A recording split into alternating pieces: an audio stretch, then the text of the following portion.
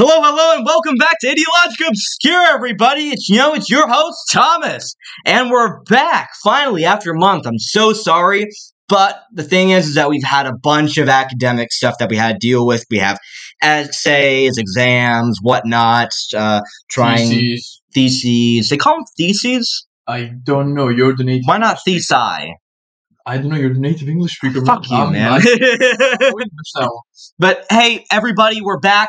And we're gonna be hitting the ground running. It's a summer now. It's gonna be hot out, and you're gonna get our podcast on. We're gonna go out there. We're gonna go full ham. And if you're in the Netherlands, then it's a perfect in-house listening activity because the weather is horrifying. It's always horrifying. But yes, folks, I've got great news for you today.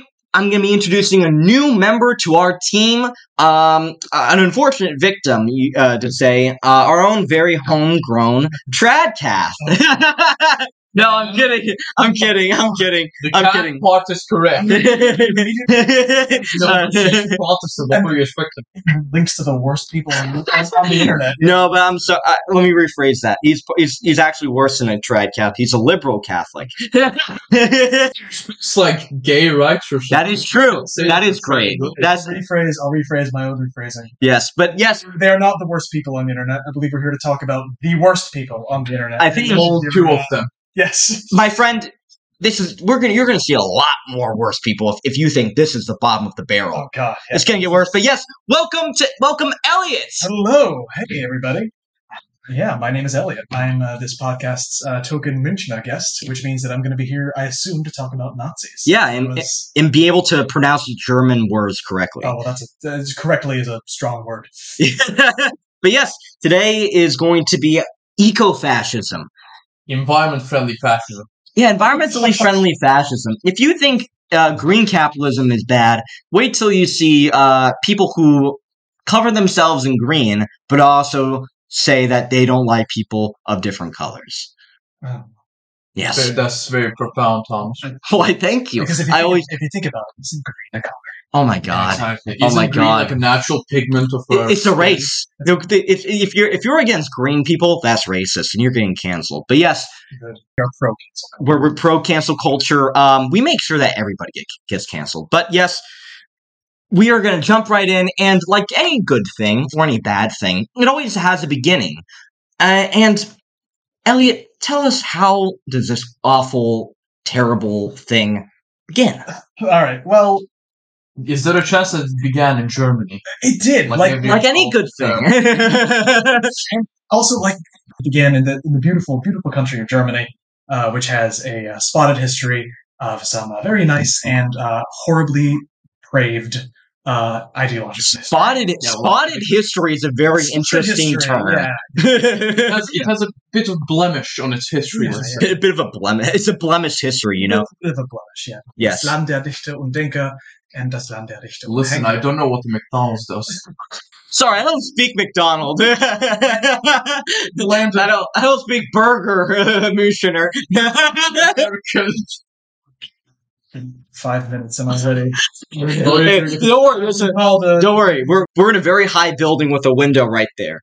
Defenestration is always a possibility. All right. Well, anyway, we're here to talk about the origins of ecofascism, and so. One thing that you guys will both want to know, again, I was asked here because I could bring an angle of knowing something about the Nazis. Ecofascism and Nazism emerged from the same terrible ideological soil, which was the Völkisch movement of the late 19th and early 20th centuries. Well, fascism has deep historic roots, right? It does, yeah, but I'm specifically talking about the sort of National Socialist, quote-unquote, brand of fascism. And ecofascism, had a very similar strain from this. I'm saying this to just, not put all the blame on Germany, it does have historic roots. You know what, thank you. I'm glad it's spread out. So this movement, the Völkisch movement, was a syncretic hodgepodge of ideas like scientific racism and Romance period nationalism, but it also featured ideas that were almost agrarian in nature. Agrarian, as in it's based on the countryside. Yeah, the sort of forgotten glory of the countryside and the farmers, the people of the land, and these sort of small Germanic communities. This ideology saw these small Germanic rural communities, which farmed for a living, they were agrarian, as the DNA of the Volkskörper, or a racial body. And what this movement wanted was this body to come into being in a national rebirth that sort of quote-unquote Germanified and de-Christianized Germany. And this is where a lot of early environmentalists and a lot of early fascists melded their ideology. And the two were often quite indistinguishable in sort of pre-World War II Germany. And you'll Like, what do you mean by environmentalists? Because I don't think in this instance they're talking about nature conservation. Well, they actually are, but they're very distinct from environmentalists as we would understand them, right? The environmentalism is still a strong movement in Germany today, but it's, it's a much nicer movement. It's a much nicer movement. Much nicer movement, much less racism. And yes, my favorite racist, Annalena Baerbock. I love her so much, except when she's saying the N-word. She did say the N-word. So maybe it's not as far as we thought. I feel like it's a prerequisite for a politician nowadays. Yeah. But anyway, to answer Aaron's question, no, I'm not talking about environmentalists like the modern day Greens. I'm talking about these sort of proto-ecofascist philosophers such as Moritz Arndt and Wilhelm Riehl. In the 19th century, they were these writers, both in sort of the Germanic nationalistic movements and in the environmentalist movements. Moritz Arndt wrote the lovely sounding treatise with some horrible implications called On the Conservation of Forests. Sounds nice. Sounds very innocent. It sounds nice, but he's a raging anti-Semite. It was a long period, These two things are more linked than you think, by the way. Oh, conservation of forests and disliking Jewish people. Anti-Semitism and anything is linked like peanut butter and jelly, so like I'm not being surprised. I'm going to take the Jewish man's experience on that as an indicator. Anyway, so these two wrote some of the founding treatises that would later become the Folkish movement, and their writings on the beauty of the wilderness and forests, sort of tendrilled its way into this agrarian, anti-urban, and very, very racist philosophy that sought to preserve... Wait, what do you mean urban, like rural communities are racist? That was shocker. Should affirm, kein Kommentar. Elliot remains impartial on no comment, Senator. Remain very partial against racism. I'll keep it that way. Yeah, racism is kind of bad, actually. Yeah, actually. It's a very novel idea. Great, I know. Yeah.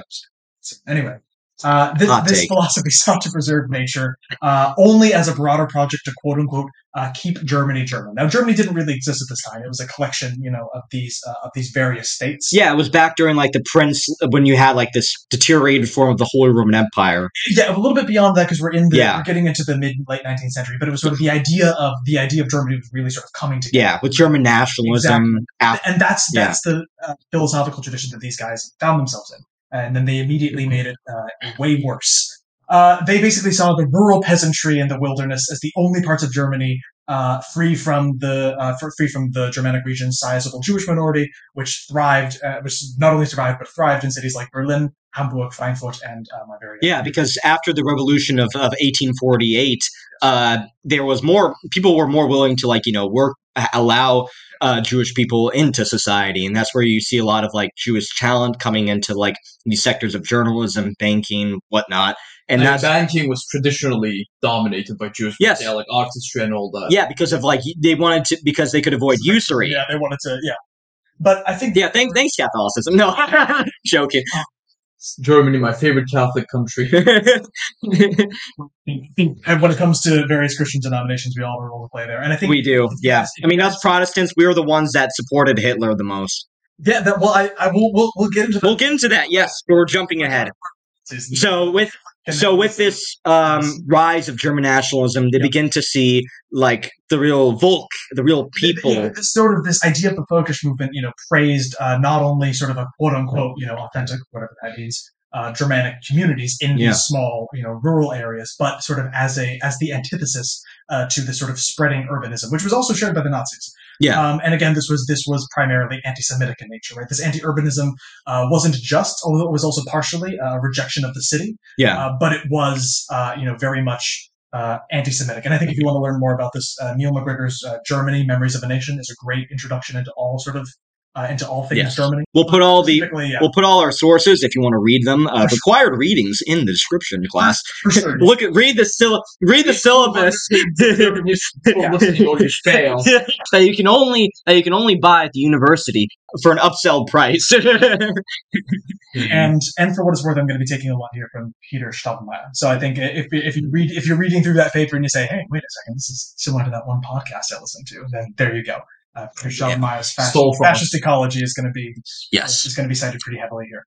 So this is sort of the very beginnings of the movement that spawned both fascism and ecofascism specifically, and Nazism. Right, fascism obviously was its own thing that developed more or less independently, but the Germanic toxic brand, even more toxic brand of fascism as related to the environment came up here. Yes, and this was sort of kept alive in the 20th century by philosophers like Ludwig Klages, who would sort of rail against.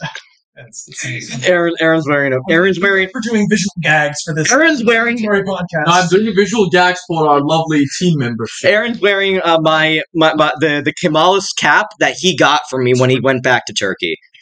Yeah, it's fantastic. It fits. Doesn't fit my head, and it doesn't fit his. I mean, it's not meant to be because, like, it's not about aesthetics. It's about the idea. Yeah. Wow, man. The idea of the hat. Yeah. The idea of the hat. The idea of Kemal. Yeah. Glad that we can talk about ideologies. I think that should be your next podcast. Exactly. Yeah, it's going to be just like a 40-hour description of every single hat in ideological history. But don't post the hats in the thumbnail. So just let people guess what the hat is. Exactly. It's a fun game. It's interactive. Yeah. Well, yes. Yeah. We were talking about ecofascism. So where are we? So we're struggling to we're work my way through the hats. Be more so we are shove your way through it.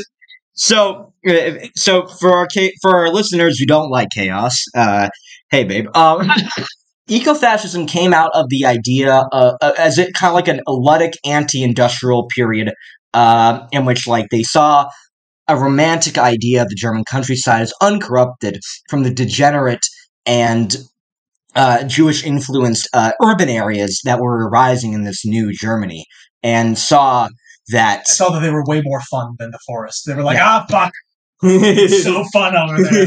God, they have great food. Yes, great, beautiful buildings. Yes, great food in Germany. And this was you'd be surprised. And this developed during the period of like the 19th century with the rise of German nationalism, when Germany didn't actually exist. It was a bunch of princely states like Prussia, Bavaria. Like, and then the creation of a German nation was spearheaded by like the Prussian identity. Exactly. It was the Germanic region, yeah. And then as you crawl towards 1870 and the wars, right, of German reunification, where Bismarck, Why are you moving the table? I'm not moving it. Okay.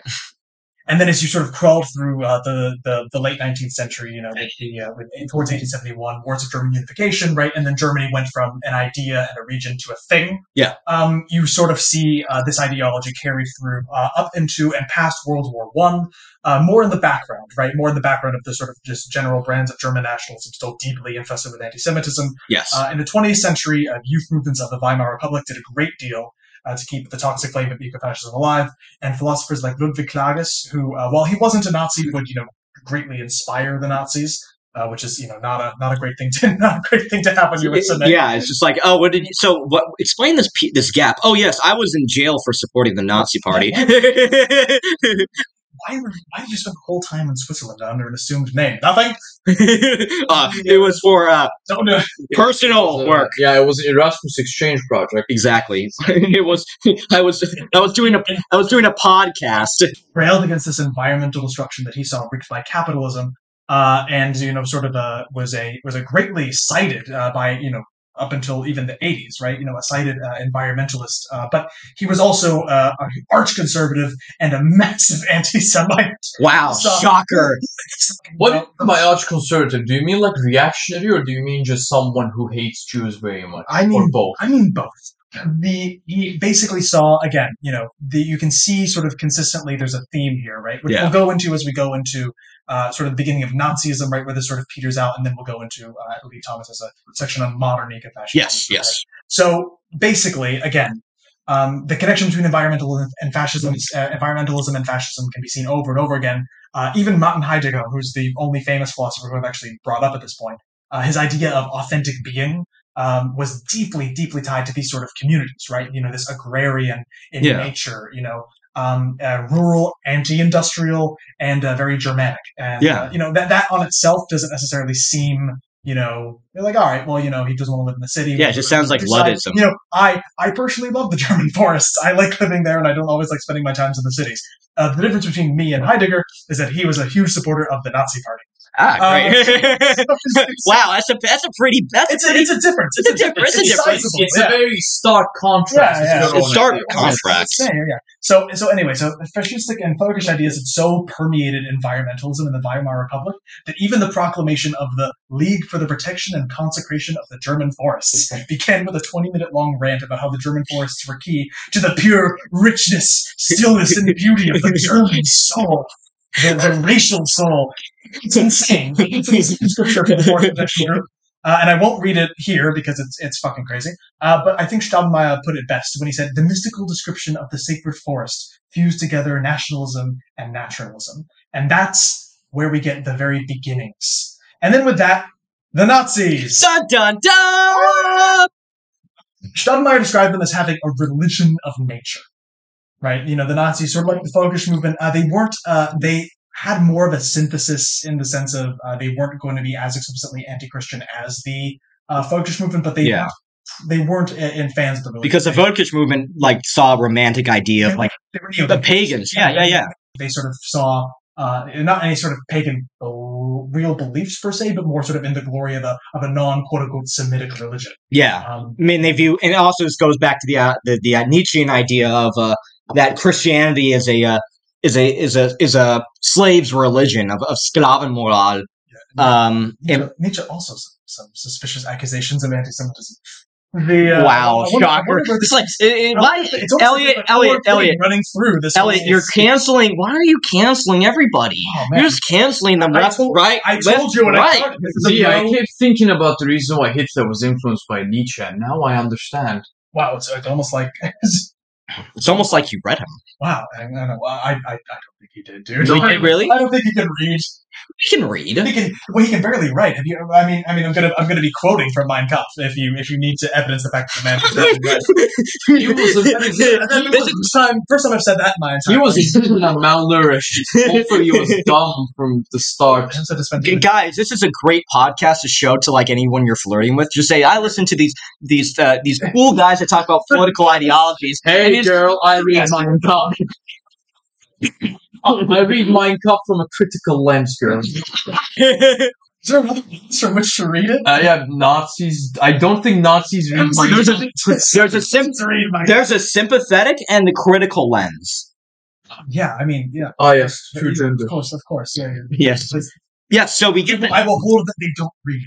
Yes, and so they had this religion of nature. Yes. And they took this folkish idea of small, agrarian, racially homogenous societies. Small town America, yes. Just a small town girl. That song has roots in ecofascism. So, the Nazis had, as I said, this religion of nature. They took this folkish idea of small, agrarian, racially homogenous societies and turned it up to 11 by incorporating the idea that nature must be superior to humankind, and that human society, if it wants to thrive, must adhere to the natural law of natural selection, which they were going to do themselves through the most horrific means known to humankind. Yeah, so they were social Darwinists then.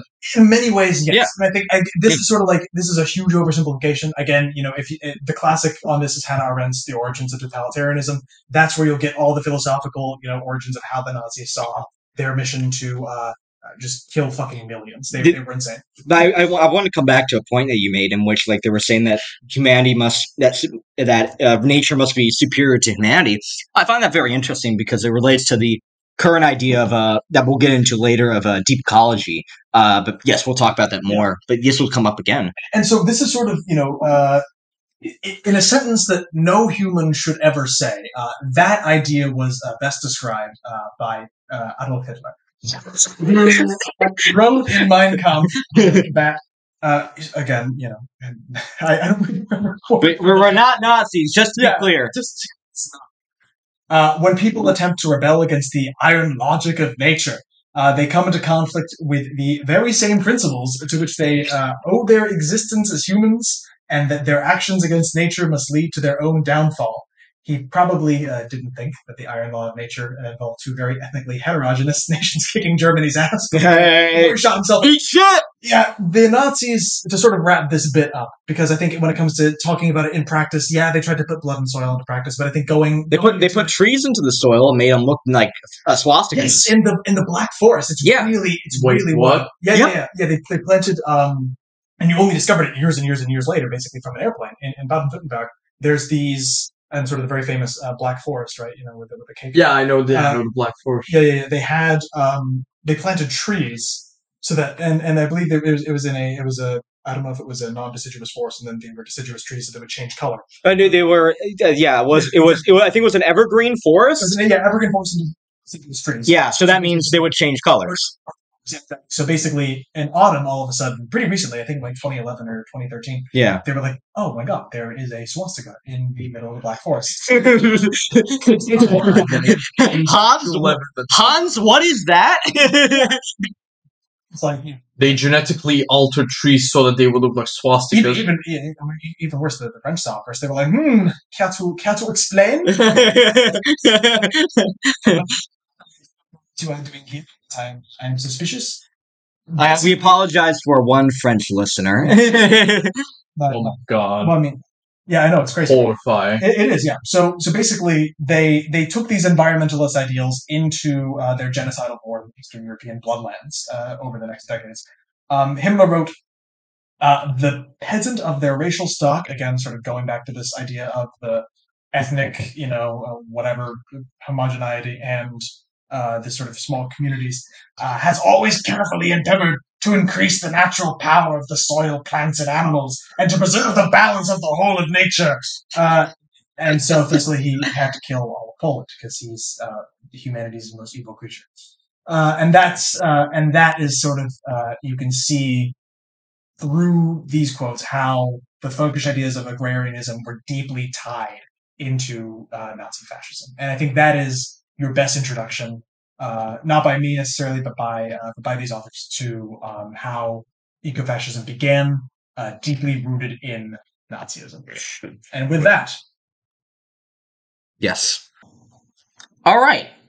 So after Nazi Germany got their ass kicked in World War II and were completely fucking obliterated, Nazism never came up again, and this is where our episode ends. That's really great. Ecofascism. Yay!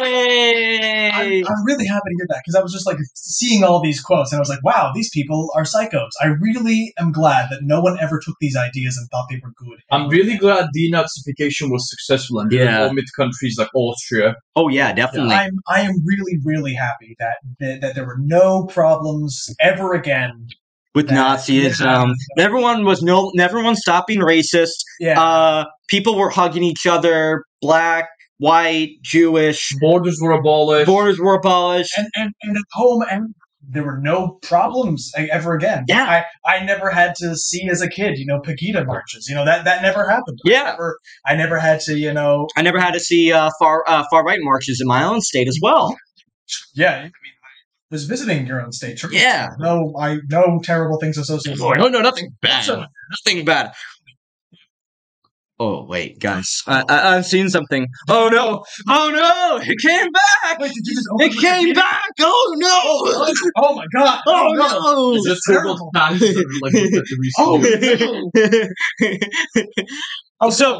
Some terrible. Oh, it's terrible. Oh, my God, man. I'm gonna need some alcohol. This is going on for too long now. So we've read the entire Wikipedia page of neo-fascism, and we found some things out. So after World War II, and later on, especially with the rise of the internet, and even a bit before that, there was a rediscovery of old Nazi themes in organic agriculture and animal rights, while articulating novel right-wing interpretations of concepts of biodiversity, anti-capitalism, decentralism, deep ecology, bioregionalism, and indigenism. And what has happened is that there's been this cross-pollination. I'm not sure how equally distributed it was. All-right isn't a big fan of cross-pollination. Well, exactly. Ironically, yes. There's a cross-pollination of ideas between the left and the right, and even in some cases, collaboration. Are you saying that there might be a shape of politics that looks kind of like a shoe you would put on a horse, and that sometimes the left and the right, can come together? This is legitimately what we talked about in like episode 1 with national Bolshevism, but it's less even ideologically sincere. It's often actually someone just converts to one ideology to the other. Yeah, that was sort of Beauvoir's idea of the. She used a terrible word for it, but Beauvoir's idea of the subman, the person who sort of like yeah, it's a really bad word. The person who sort of like hides behind these ideologies, rather than trying to authentically develop their own personality. Yeah, like just like slides to the left, slide to the right. Take it back now, y'all. One day an anarchist, the next day communist, the next day fascist. Just sort of. So it's literally every Redditor nowadays. Like the people who every 15-year-old Redditor or arguably, yeah, and that's our target audience. What's up, guys? I was gonna say, I don't want to ruin your I don't want to ruin your podcast about Poseidism, but like anyone who has ever subscribed to any of these ideologies is probably Poseidism. I think I give it some credit. Alien ones, right? Yeah, they're the alien ones. Like we learned that aliens weren't as prominent as it is conventionally thought. Okay. It's the aliens and the nuke ones. Yes, both of those. Okay. Yes. I heard about that because I was. Go listen to episode 6. I mean, I'm your guys' friend, so I hear when you're researching and you mention these things to me. Thank you. And I'm horrified often. Yes. Now to horrify you some more, environmentalism. So ecofascism in the post-war period really started up in the United States. Oh wow! Look at that. And shocker. Time for you to contribute. And this is where as the only American in the podcast. Shut up! She's American too. So one thing about American politics is that environmentalism is a very divisive issue. In America is a place where you can believe that global warming is happening or not, and that's an acceptable political opinion. And most people on the right in America believe that environmentalism is all this liberal or socialist hogwash. In fact, the actual eco-fascists are people like AOC or Greta Thunberg who want to force-feed you bugs, and you can't drive your diesel truck anymore because driving some European stuff is going to make you gay. And that makes you un-American. Exactly. Communist, gay, European. What are the bugs? The bugs? What are the bugs? Oh, it's this whole like great reset kind of thing of like where people instead of using the same amount of like resources that it takes to like make it to like not make a cow, eat a cow. Does that make me a communist? Yes. Yes. Oh, also wow. For other reasons. But the thing is basically there are some news articles which are like, did you know if you eat 3 bugs, it's gonna have the same amount of protein as 1 piece of steak? So I mean, like people theorize that like it's the whole globalist liberal agenda. That's me. By the globalist liberal. Yeah. Oh God. Well, that's so cool. Ladies and gentlemen, please welcome our World Economic Forum representative. Yes. Bug snacks wasn't the game. No, it's not. Shut up, Elliot. So getting back to American politics, and something that isn't divisive, most people on the right have this reflexive and pro-business and an anti-environmentalist view that's pretty dominant in mainstream conservatism nowadays. It's starting to change a little bit thanks to Trump. And it's basically this idea that, if you invest in environment, that it's global warming is a sham or something like that, or used to government control, or that or environmental protections and environmental regulations are going to be a damper on business growth and capitalism. We all love capitalism. However, there's been this rise of an insurgent character of the alt-right that we've seen in recent years, particularly in like the mid to late 2010s, in which people on the far right have actually become more receptive to ideas, and this is most likely due to millennials and Zoomer alt-righters having grown up around environmental discourse and seeing the unavoidable reality of climate change and environmental collapse, and have actually become more and more pro-environment and believe like, yeah, we should actually maybe do something. However, the way they want to do it is very different. That's a really brave stance of you, Tom. This is a portion of it. And I mean, their methods are, as you will say in a few minutes, are vastly different than those globalist communists. Exactly. So, additionally, the far right this is something because of the left and the liberals. The predominantly white demographic makeup of the environmental movement makes it very attractive for the alt-right. And the other thing is that they've been able to reclaim previously taboo political traditions like fascism, which opens the floodgates to all these wacky ideologies that this podcast covers. And the real thing that this was facilitated by was from the far right and ecologists of Ernst Haeckel, the racialist who supported evolutionary polygenism, which is the idea that different races around the world arose differently. We didn't arise from the one human race, but from separate ones, and with a social Darwinist who coined the term ecology. Wow. Yes, this guy coined the term ecology. And so this is where we get into the world of racist Captain Planet. Protect the environment or he kills you. Or if you're a minority, he still kills you. Regardless of your contributions. Exactly. We will get into this. I mean, that seems, if you look at the use of resources. I'm getting sweaty. Yeah, it is kind of hot. But I open the Yeah, it was. Yeah, there might be some background noise. It's gonna be the serene songs of rain. We'll be fine. Yeah. It's now an ASMR podcast. Another factor is the intellectual bent of the far right, as we know. Okay, sorry, let me rephrase that. Intellectual and far right. Let me say, like a little bit, yeah. Wait, hold on, let me rephrase that. So, the actual aspect of ecofascism, unlike most fascists, well, up until recently, this is a debatable thing that I kind of disagree with, is that ecofascism is that there is an intellectual part of the alt-right and of ecofascism. With quotes around intellectual. As in, like, there are a lot of people who advocate for these ideas but will sit behind a computer or, like, read and write and not do anything. Like, That's what I do, true, but I'm not a fascist. Yeah, but I mean, it's also a thing that's shared on the left. It's the ideological cross-pollination. And doing nothing. Yeah, exactly. Great, I'm glad to see there's some left-right cooperation on that. The right notion of laziness has been crafted onto left. As long as they leave us center-left people to run the world, I'm happy with it.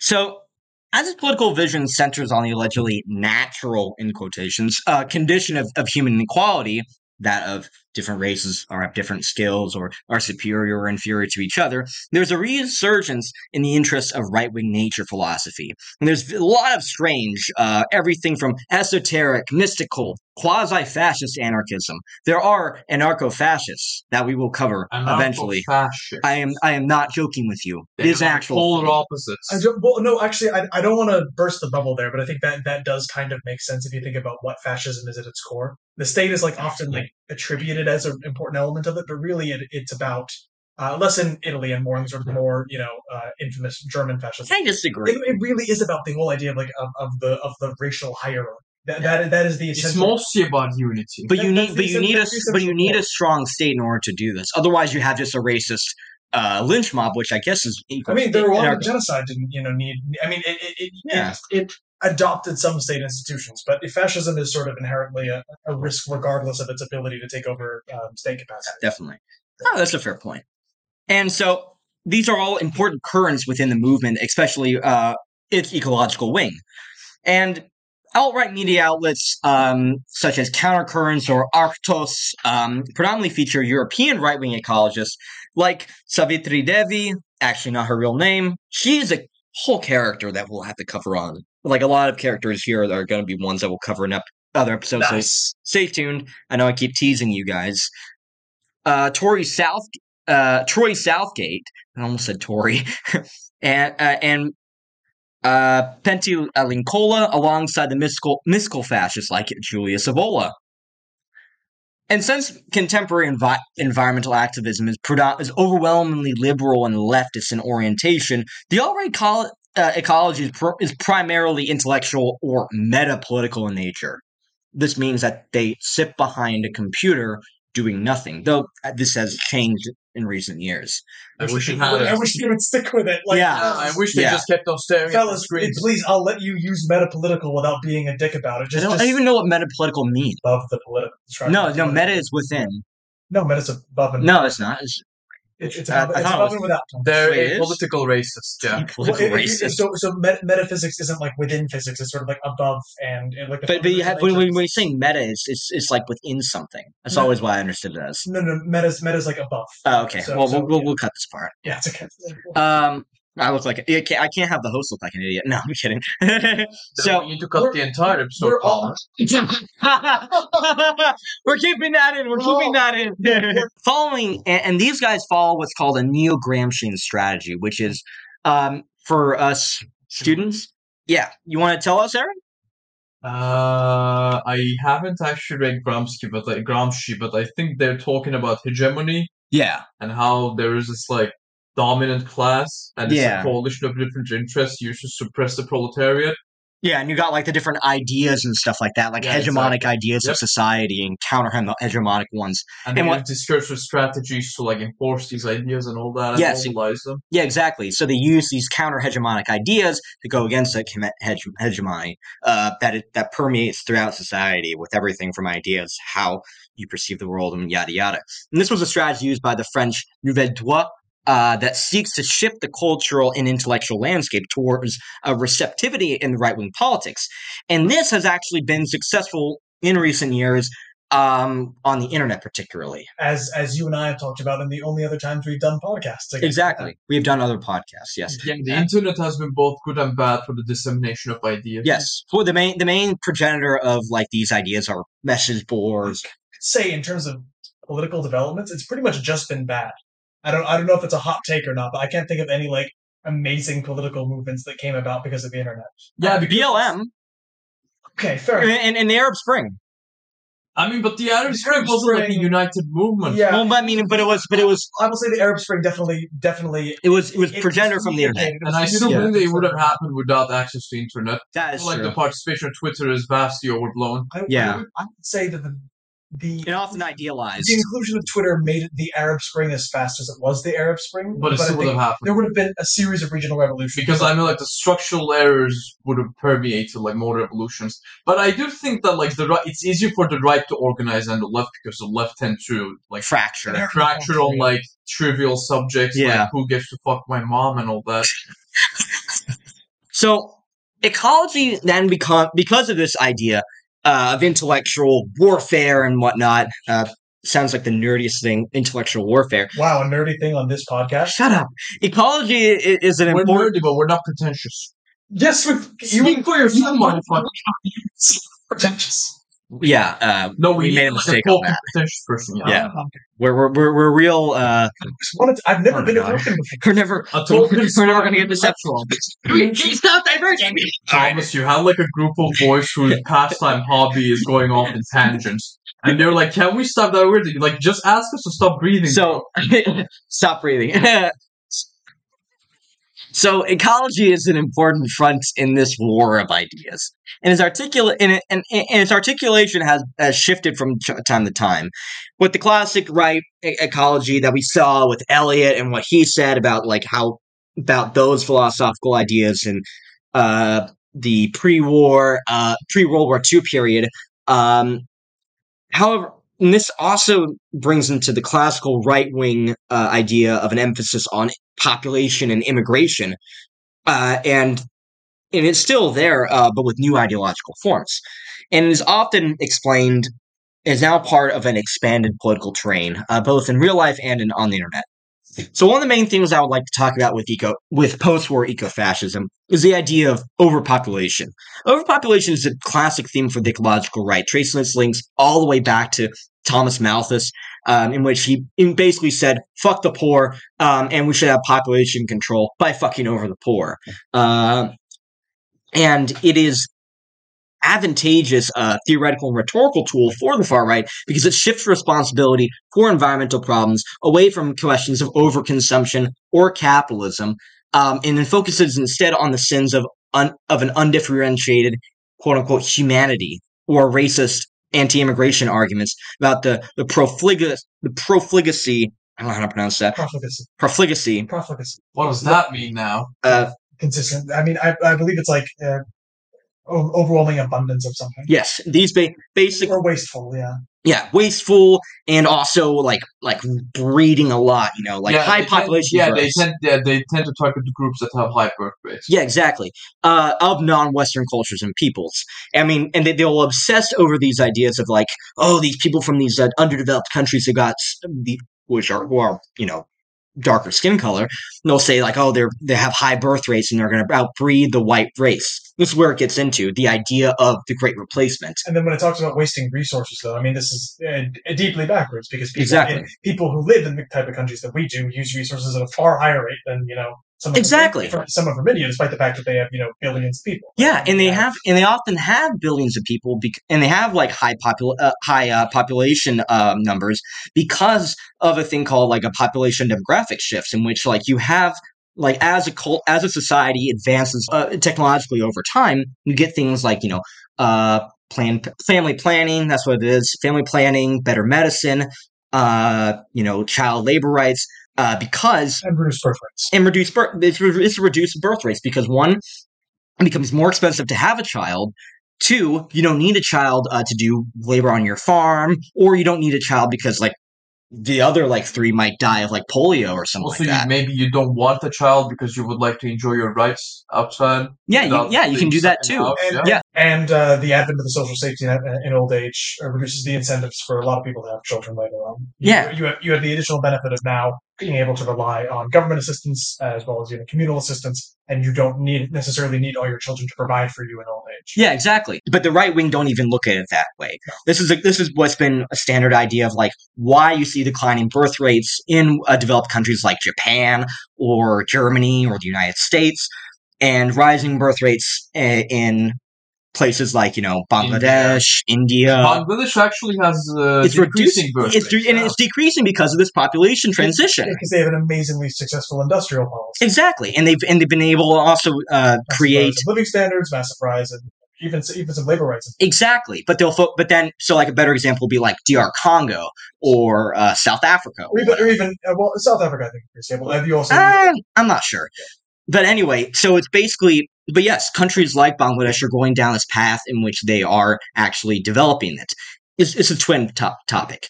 One, they're outbreeding the white race, in which is viewed as an idea of habitat loss. That these people are coming into these countries and, as an invasive species almost, in which they're... Yeah, they're real racist about it. Yeah, exactly. It's really. They view it that. It just keeps getting worse. Yeah, no, they view this as high population numbers mean that they're coming.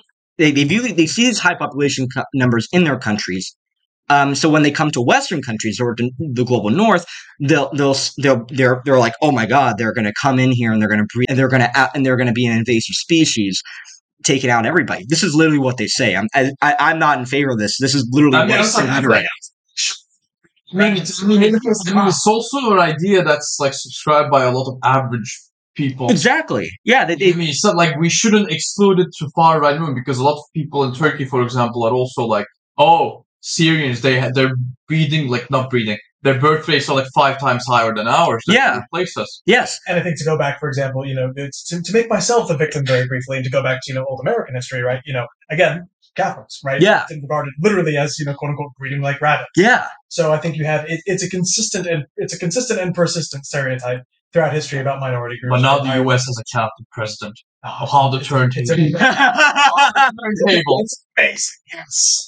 Yes, it's the Hibernian conspiracy. Now that's the actual conspiracy.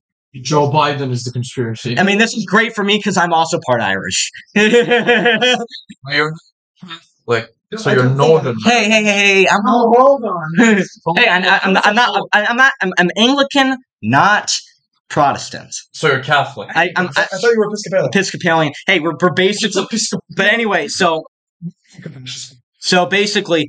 And the other part of this large population thing is that they're consuming a lot and they're wasting resources because they have such high populations. But they don't look at my plastic use. Exactly. But that's the thing, is that these developed countries that these alt-righters come from, they're the ones who are actually whose consumption leads to the exploitation of Earth more so than someone like living in like a shack in like Senegal or something like that. Yeah, but when you criticize their like eating habits and also like the fast fashion. They're like, oh my god, are you a commie? Yeah, And they start literally. screaming about bugs for some reason. Yeah, this It's is still a little bit fuzzy on the bugs, but I'm sure we'll it get is it's just this like weird world economics thing. It's just like I don't understand it. I don't pay attention. I mean, to the it. World Economic Forum is It's cringe, based. cringe, but It's for other based. reasons. It's deeply based. Klaus Schwab is It's the Antichrist. No, he's based. You need to understand.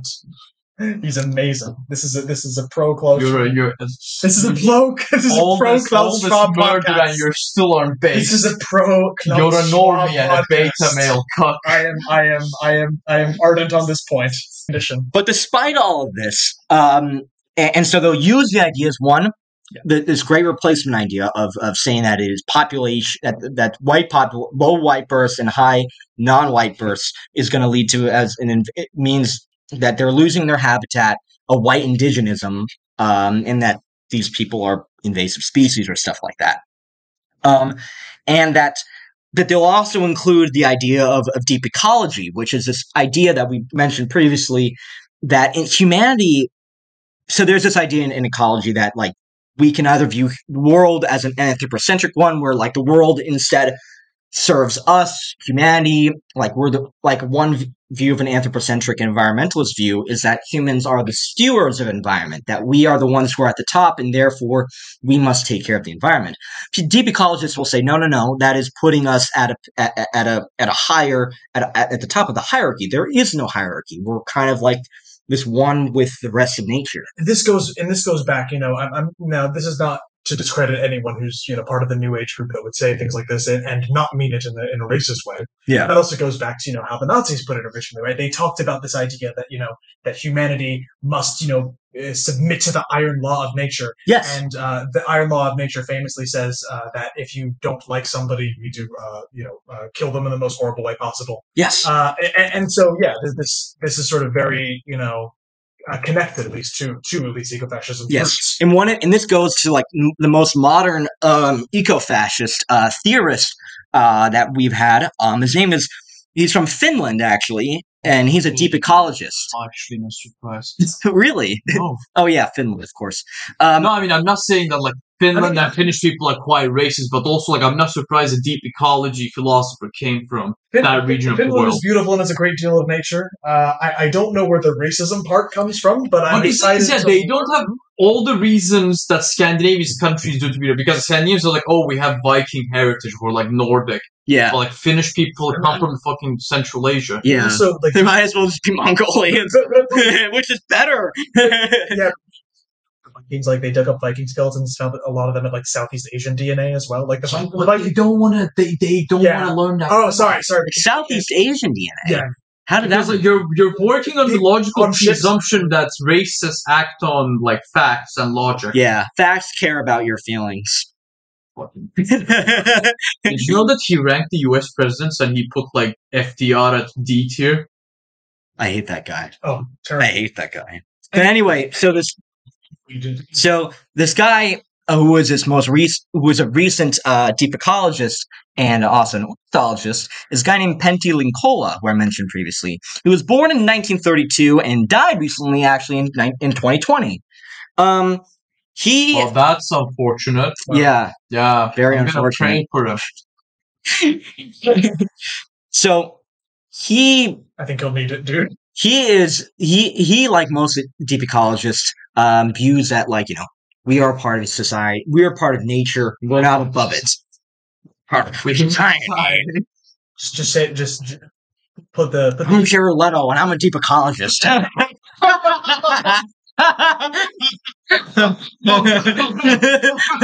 But unlike most one of the main problems with deep ecology is that it gets a very negative, and also some environmentalists, that we get a very negative view on humanity. I can't imagine why. But he was particularly anti-human. He blamed this guy is basically Finnish Thanos. I'm going to get to that. He blamed humans for the continuous degradation of the environment. He promoted... I was just thinking Finnish Thanos. He's going to snap his finger and there's going to be salted licorice in half the world's mouth. It's going to be... And world peace will be achieved. It's delicious. Right? Yeah, it's fucking great. I hate to break it to you guys, but it gets worse. Oh, He the people said, I knew it. He promoted rapid population decline Oh, to God. combat the problems commonly attributed with overpopulation. But is it discriminate or indiscriminate? I'm going to get to I that. suspect it's not going Hold to on, kill a lot of guys. Yeah, well, see. people. But he believed that democracy was a mistake and preferred dictatorship. Oh my god, base! And only radical change can prevent ecological collapse. He contended that human populations of the world, regardless if they were developed or not, do not deserve to survive at the expense of the biosphere. And this is where it gets to Thanos. He said, quote, "If there were a button I could press, I would sacrifice myself without hesitating, if it meant that millions of people would die." I mean, that's what Wow. Prince Philip said. He said that he wanted to reincarnate as a disease so that he would kill millions of people and solve the environmental problems. I'm not shocked. I'm not shocked. He supported terrorists like the Baader Meinhof gang and the Al Qaeda terrorist attack in 2004 in the Madrid train bombings. And he viewed them as a disruption to a society that is responsible for the degradation of the earth. When asked in 2007 why he himself did not become a terrorist, he said he lacked the ability and bravery, which, I mean, fair. I mean, hey, he's an intellectual. He's going to be honest. It's not like one of these people that LARPs. He's not a LARPer. I think intellectual is a little strong word for a guy who thinks that like bombing a subway with innocent people is good because it's like a disruption. Well, hey, people, if you can write a book and you get publicity from it, you're basically an intellectual. It just seems like a really like. And I mean, intellectuals don't need to have positive impact only, you know? Yeah, it's a strong word though. And It's such he a simple and dumb thesis. and he was pleased to actually see the rise of Greta Thunberg. And this is where I get my Palpatine on. And you, young Skywalker, you will watch your career with great interest. He said he's pleased to see someone like her, and he looks forward to seeing what progress she can make. I can't believe I can't wasn't believe I agree with him expecting. on something. I wasn't expecting how the sentence would go. I was expecting more like I think she's good, but what you really need to do is go to Spain with a bomb. And then See, that's the thing. The Spanish. See, I differ with him She on needs to this join one the because I ETA. don't like Greta. too, she's nice. She's I don't- think she's Transformative activist. She's a kid. performative. She's a kid. I don't really give a shit. I think she's done a good job at sort of like, for what it's worth, there's a good article in Politico about this. She's done a good job at sort of pruning the performativism from Fridays for Future and sort of tuning it more into an actual, an actual group more dedicated to fighting the real effects of climate. I don't know. I mean, Friday for the Future is like most ecologist groups, including like I temporarily for like I guess like a week with Extinction Rebellion. But see, they're just cringe. I mean, at least they're better than Greenpeace. Well- yeah, no, well, that's Greenpeace, true, yeah. Greenpeace actually does more radical shit than XR. Do you want XR? You know what the most radical shit XR does? They tie themselves up along a road. Yeah, they protest on the road like Exactly. a lot of traffic. And this is like very performative. And I'm like, okay, well, look, this is like I went to one of their meetings and I'm like, okay, it's like, well, that's their strategy. And they're just like, oh, we're just gonna protest like these workshops and stuff like that. And it's basically all this like hippy dippy shit. While the environmentalists are hippy dippy. Environmentalists base their claims on zero scientific foundations. What? What the fuck are you talking about? Greenpeace is against GMOs. Yeah, Because- that's Oh wait, what? Oh, I didn't hear about that. They're also against nuclear reactors and think renewable energy is the way to go. Most of our listeners are from Europe, so this is going to be very divisive, which is great for us. It's unfortunate. I want discussion to happen. Yeah. I think I'm generally in support of green politics and those types of parties, but the whole Extinction Rebellion thing, the whole plan of like, see what we'll do to get people on our side is, we'll make people's lives as obnoxious as possible. Yeah. I think if they have one thing in common with the eco-fascists is that they both make no goddamn sense and are going to be opposed. Well, I mean, I think neither does Greenpeace. Greenpeace stopped being based after the French bombarded I am Rainbow not War. endorsing Greenpeace. No, I mean, I'm still, like, because Greenpeace is like the first environmental movement that comes to mind, you know? Yeah. gonna raise awareness. You need to post 5 Instagram infographics. Jesus Christ, I hate when everyone says, like, raise awareness. It's like, it's just like, oh, we're gonna raise awareness for X, Y, and Z. It's like, everyone fucking knows about it. We're gonna raise awareness about Saudi Arabia bombing Yemen. I'm gonna say something that's a little not a lot of people know that. I'm going to say something that's a little bit controversial on a podcast that is more controversial take. Incoming. But I think, again, if we're talking about, because ecofascism is going to be undoubtedly related to environmentalism more generally. No shit. These different groups, when it comes to the sensible environmentalists, as in the non-fascist ones, so many of them are way too focused on these actions that won't do anything. Yeah, exactly. No, that's fair. I'm including most direct action, ideas in that. I think if they were more serious, they would be focused on lobbying actual institutional change. And they don't do frustration of action. They're just like, oh, we need to prevent climate change and like the world being destroyed. Okay, yeah, we all agree, but how? There's only like realness through politics. Well, yeah. I mean, I would go so far as to say the only real way is through politics. I mean, yeah. And it's like XR is just like, oh, we don't. Basically, what they do is that they say, oh, we don't do politics. We don't. And I'm like, okay, what parties are we aligned to? I mean, I get it. For some groups, like a trade union, like my labor union, we don't engage with parties, which I mean makes sense. But we actually do stuff rather than like we have more capabilities of like what the union does. But anyway, climate change will be the defining issue of our time, the defining challenge. And so many people are obsessed with making themselves look good so that they don't feel aligned with the actual politics that will fix it. Exactly. And that's the thing with like World Climate Day. People go out in the streets for like one day every year, protest, and go back to their houses. Yeah, but then the politicians are like, okay, I'm going to go to work. And I think you also need to, protests are good for, getting news headlines, for getting the beginning of social traction, but awareness is only the very first step. You need to generate an actual political movement. Yeah, and it is happening with climate change, just way too slowly. Yeah, and like in most of these doomsday clock is ticking. So the doom, I think it's too late anyway. I mean, look. Yeah, I'm not that pessimistic, and like how pessimistic I am. Yeah, I know. But look, how we don't work at it is ecofascism. Yes. Go back to these. And so one of these ideas that they also had, just finishing up with Linkola, I remember that guy a long time ago? Remember that Finnish Jew? He and this guy, big fan of bombing Madrid for some reason. He and this other guy named Hardin, whatever. Hardon. So, is he a basketball player? So Lincoln Cola and Hardon both supported this idea called lifeboat ethics. What is lifeboat ethics, you may ask? So like the European understanding of lifeboats where you like send them back to Libya? Worse. It is basically, imagine that you're on a lifeboat, and the people from the boat that is sinking are swimming in the water, the ice cold water, let's say it's the Titanic, and they're trying to climb on. And the idea is that the more people that climb onto this like raft, the more likely it's gonna like sink. So what do? You get a fucking axe and you cut their hands off and kill them. Oh, it's racist. Yeah. Everything else in this damn podcast ecofascists are racist.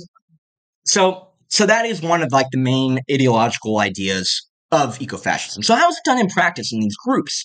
Well, thankfully for us, there actually have been some eco-fascist groups that actually start off as leftists. And they were actually, for a time, crypto-eco-fascists. I never thought I would believe I would say that. As in crypto is in their like, undercover? They're implicitly racist. Okay. Imagine that. They're implicitly racist. And big belief. Bitcoin will save the environment, guys. Fiat currency, that's the real problem. Paper needs trees. Yeah, more petrodollars, man. But still, point stands. Yeah. So one of these groups was an radical environmentalist, an eco-sabotage group in the 1980s. So I don't know if when did Greenpeace come about? Was that the 80s or 70s? 70s, yeah. Yeah, I mean, Rainbow Warrior was bombed by the French Secret Service in the 70s. Holy shit, I didn't know about that. So one group that was Roosevelt was called Earth First! ! The group was criticized for espousing racist, sexist, anti-immigration, and pro-HIV positions. Pro-HIV? Yeah, it's basically let them get HIV. That's terrible. Yeah. So the Ronald Reagan strategy. Yes, exactly. Literally. But ultimately, and I guess maybe thankfully, the right wing of the group led by a guy named Dave Foreman, sounds like a... Like Foreman. Yeah, Foreman. Foreman into racism. Like George Foreman. No, it just sound. For a second, I was going to make a joke about how that this guy sounds like a porn star. But anyway, a gay porn star actually. So Happy Pride Month. Happy Pride Month, everybody. I hate you. You mean the plurals, that's not the singular. Yes. So they split with the group in order to focus on wilderness protection, and his group opposed humanist ideologies like feminism and anarchism and Earth First! ! And one of these guys is basically, I think he was part of it. His name was Edward Abbey. Basically, say that a mass influx of culturally, morally, genetically impoverished people are coming into these countries. I never thought I'd say that. Words. Yeah, that. Oh, wow, goodness. Yes, they really don't try too hard to hide it. I mean, I don't know how crypto eco-fascist that is. That's pretty on the nose. There is also another trend within ecofascism. There's many sub-ideologies within this sub-ideology. So sub-ideologies. Basically, there's this idea of ethnopluralism and right-wing bioregionalism.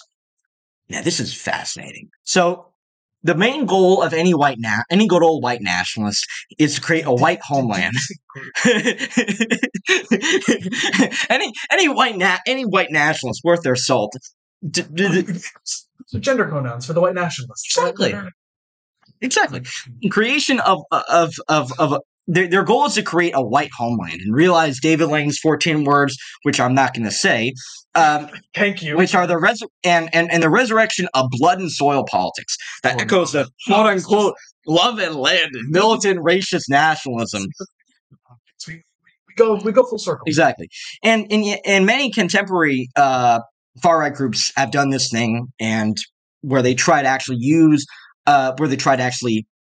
trade blatant white supremacist language for ethnopluralism, in which different groups. In this idea of ethnopluralism, in which is different groups live separate but equal. Oh, so segregation. So what they do? Is it worse? In a way. Okay. So the current alt-right actually rejects a lot of the traditional nationalism that arose prior to World War II. And I remember within we talked about this in episode 2 of National Bolshevism. Instead.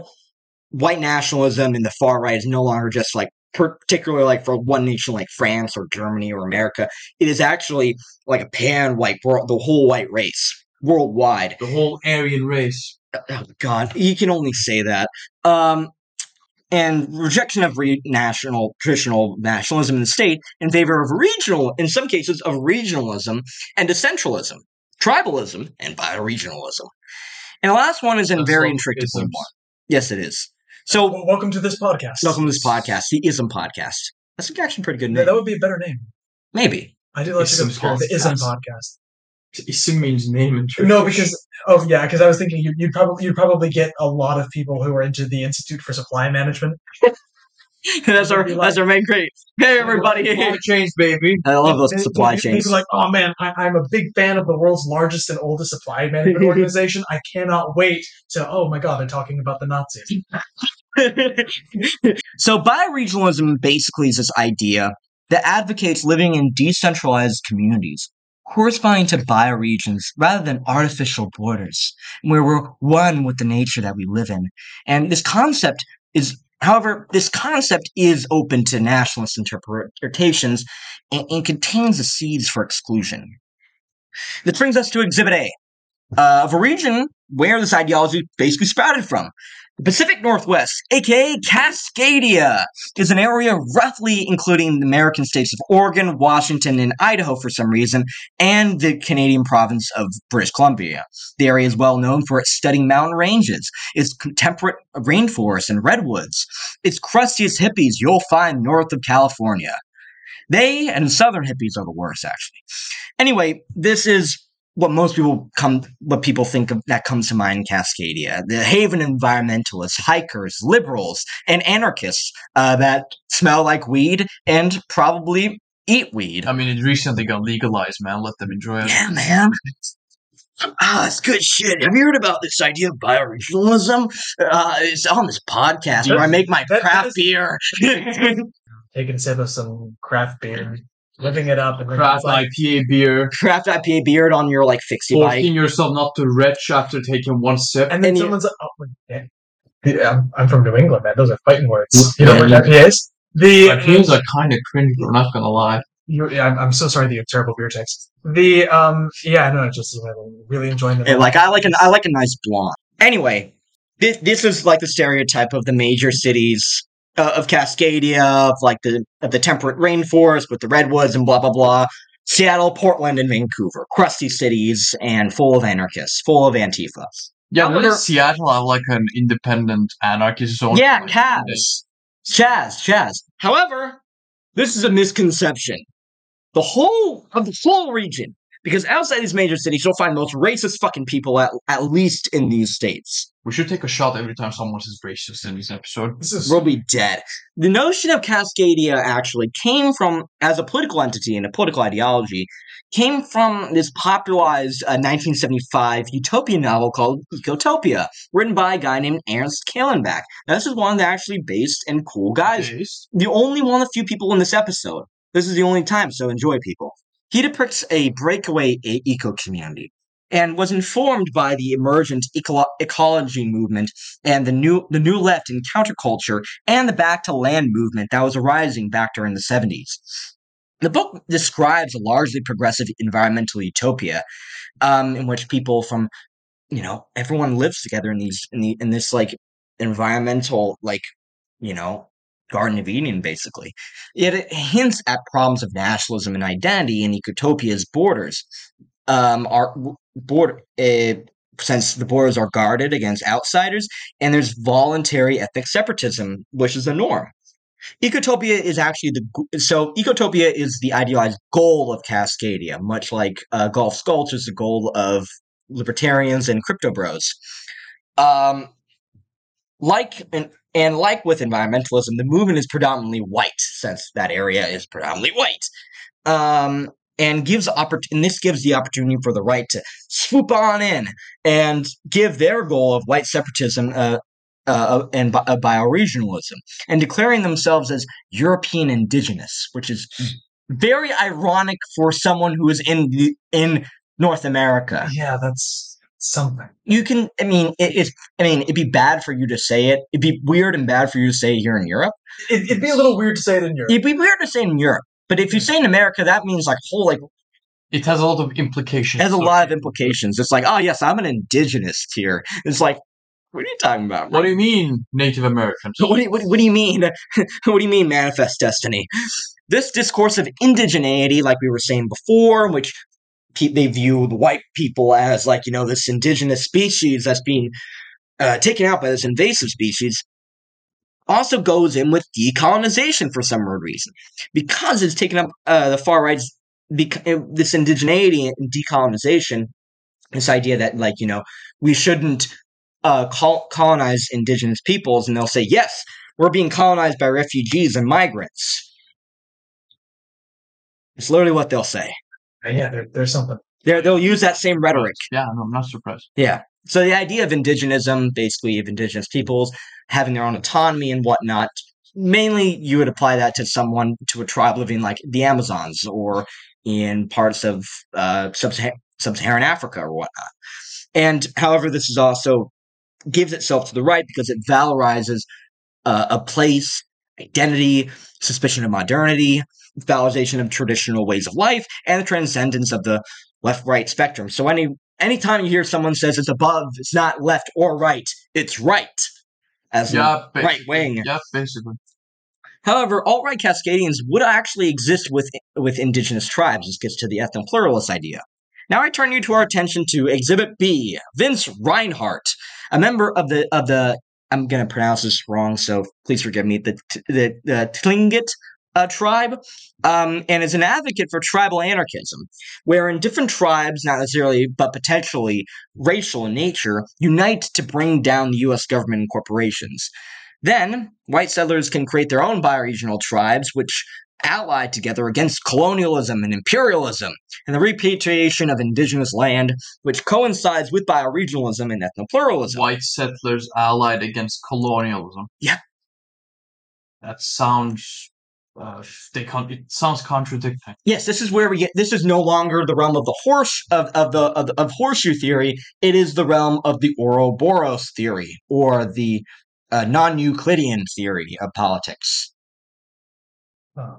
Interesting. where everything folds into each other. And the non-Euclidean It's theory. like a snake that consumes itself. See, when we were talking about the non-Euclidean theory of politics, I was thinking about the one that wasn't determined by boxes. So normal politics, where you don't have the political compass. But apparently it's just it's worse. It's worse because everything just melds into each other. How do you get worse than the political compass? It's not. It's beyond the really political. They tried really hard.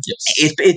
They use a 3D model, took some acid, and actually no, they basically just took some acid and stared at r/political compass memes for hours. And this is how you get non-Euclidean politics. I'm happy when I smoke weed or like take mushrooms. I don't think like these motherfuckers, and I actually have pleasant thoughts. They stared at what?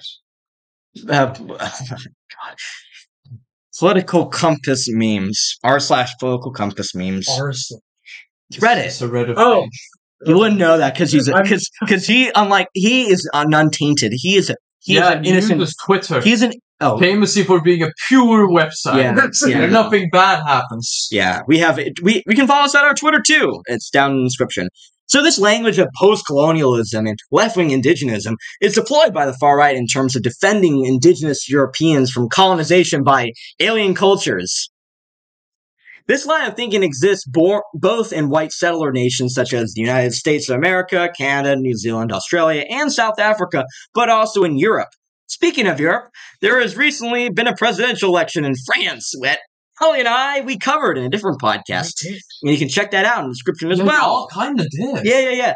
And we actually went to the city of Lille and interviewed 92 people actually, yes. About what issues were important for them and what they were voting for. One of those candidates was a certain Marine Le Pen, who was the leader of the national rally, the far-right national rally, who attacked the quote-unquote nomadic people like immigrants because they don't care about the environment and have no homeland.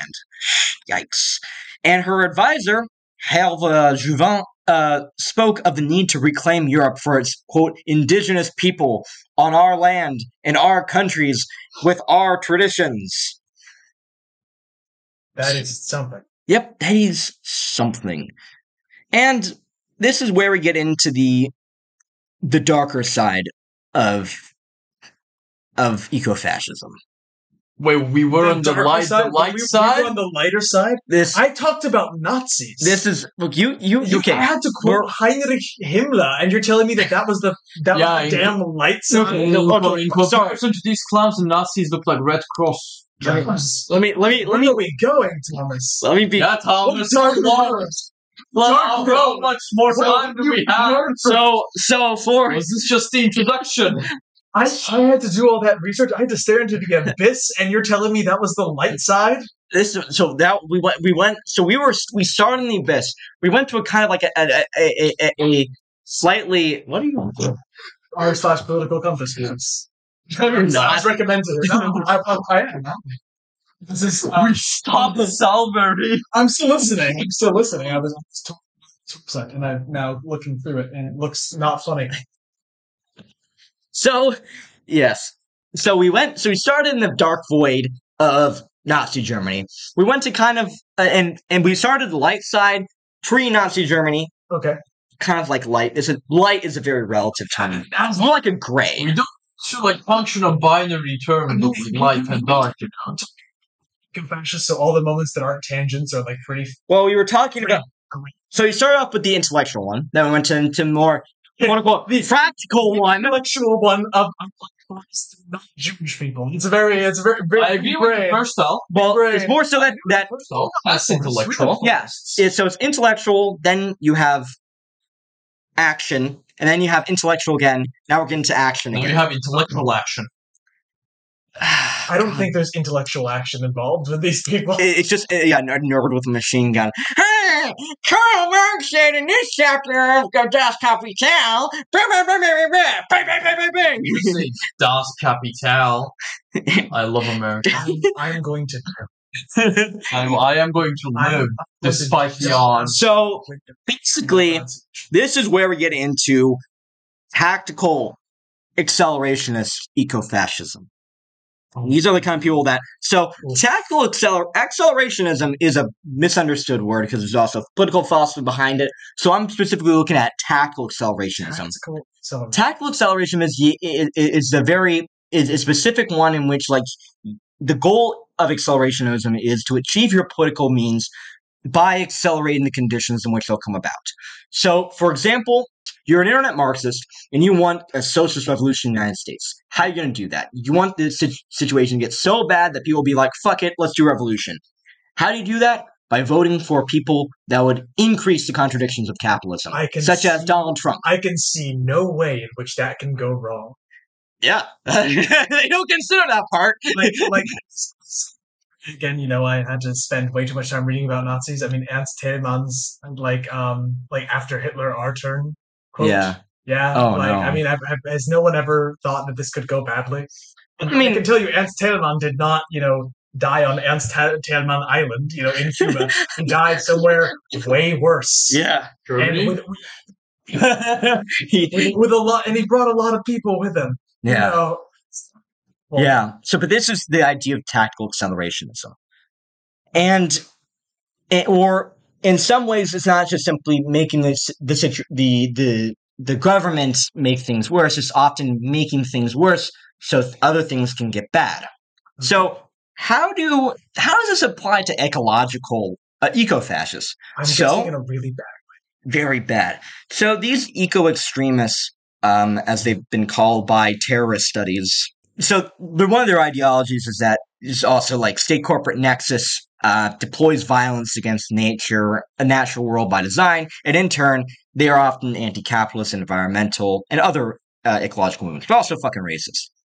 So one of the ideas of this is basically stirring up a civil war in which a far right can then utilize as an advantage to do a race war. Okay. So one example was done by a fascist paramilitary group called the Base. The literal English translation of Al-Qaeda. Literally. They're inspired by Al-Qaeda. Yeah.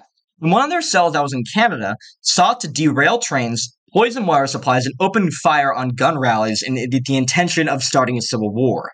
This, or in the context of COVID, one user declared on a Telegram post, quote, "In quarantine areas, electricity is the highest priority. If someone were to target a station, I am certain there would be riots." This is a kind of praxis in which, like Operation Mayhem from Fight Club, this idea of sowing chaos in order to arise from that chaos and take power is something that is promoted actually on everything from Instagram, Telegram, Twitter, and iFunny, of all places. Let's sit down and talk about the iFunny watermark. Yes, and these guys are also influenced by a certain guy called the Unabomber, or Theodore Kaczynski, everyone's favorite primitivist domestic terrorist. And I want to address like the elephant in the room. A lot of people say he's an eco-fascist. He is not. Yeah. He is not in favor of fascism. I was going to ask that. Yeah, yes, he is not an eco-fascist, but he's a racist and a misogynist. And he basically is. His manifesto, The Industrial Society and Its Future, is a diffusion of like Neo-Ludic ideology. And he's also very anti-left wing as well. Even though he's an anarchist. He's not an anarchist. Anarcho-primitivist? No, he's just a primitivist. Oh. So to wrap this all up, there's other groups of eco-fascists around the world, such as the Green Brigade, an international eco-fascist organization.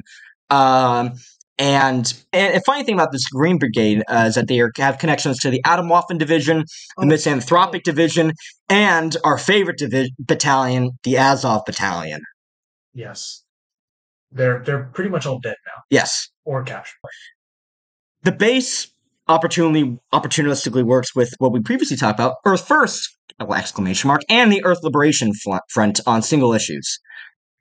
So, but the thing about these eco-fascists, plot, if they're larger than like two people, They basically get infiltrated by the feds, and they never come to a fruition. Didn't Atomwaffen? It was either Atomwaffen or the base killed something like 18 people actually. Yeah, I think so. But I think most of it was infighting. Yeah, really? Holy shit. I think so. That's funny. But they say the right doesn't do infighting. So, unfortunately, in a case in which they did kill, eco-fascists were successful in doing some of their work, has been in the case of both the El Paso and Buffalo shooters. Both of them view themselves as white nationalists, and had the Buffalo shooter was explicitly eco-fascist in their rhetoric, and he called himself an eco-fascist. This gets into the idea of the Great Replacement theory, and quoting the Christchurch shooter, quote, "The environment is being destroyed by overpopulation. We Europeans are the only group that are not overpopulating the world. The invaders are the ones overpopulating the world. Kill the invaders, kill the overpopulation, and by doing so, save the environment." Quick question for the Christchurch shooter. Yes. Did he look at did he ever look at the ethnic makeup of New Zealand and wonder if Europeans are not the ones overpopulating the world? I don't think he would. Because I wonder if there's a reason why New Zealand and Australia and America and Canada, lots of other places are, have a lot of European descent. Yeah. I wonder if Europeans did have a role in that. And even then, it doesn't. Overpopulation doesn't mean diddly squat. If you're just it's resource use, and that's also done by Europeans and their descendants. Yeah, literally. So it flips on its head this idea that the idea that of like, instead of people where they blame like the West for like environmental destruction, they'll blame the developing world for environmental destruction because of population explosion or whatever. So this ideology, we make fun of this ideology mainly because we want to ridicule it. We want to show how stupid and incoherent and nonsensical and batshit insane it is. We're not making light of it as just some weird ideology created by teenagers on the internet. This ideology, many hateful ideologies like it, have had actual impact and have affected and ended the lives of many innocent people.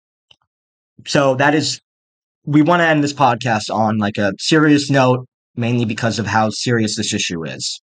The main idea of this is that we want people to show that our podcast always is and always will be anti-fascist. We oppose ideologies that seek to destroy the lives of innocent people and make life worse for the rest of humanity.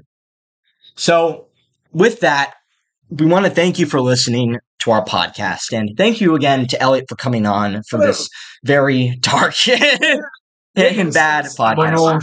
For this, I think if every time we hang out we talk about ecofascism and the Nazis, I'm gonna have to find new friends. Well, anything else? Any closing thoughts, Aaron? I agree with everything you said, Thomas. I do not have any other original thoughts to add up to your beautiful conclusion. Why, thank you. I would also like to reiterate that fascism is bad, and that fascism bad, actually. There's really a bold It is the take. podcast of the hot takes. Yeah. Surprisingly, that's not a joke. It is a bold take in some situations. Unfortunately, it is. Well, anyway, with that, thank you for coming on, everybody. It's a pleasure. Thank you. Pleasure as always. And we're going to be making, because it's a summer, we're going to be making more episodes, and we'll be bringing you better content, more content. We're going to have more interviews with other podcasts. It's go time, baby. It's go time. Ideologica Obscura, we're going to hit our stride. Thanks to you guys, we've already hit over, we're nearly at 300 views by this episode, which will come out soon. And we want to thank you all from all over the world.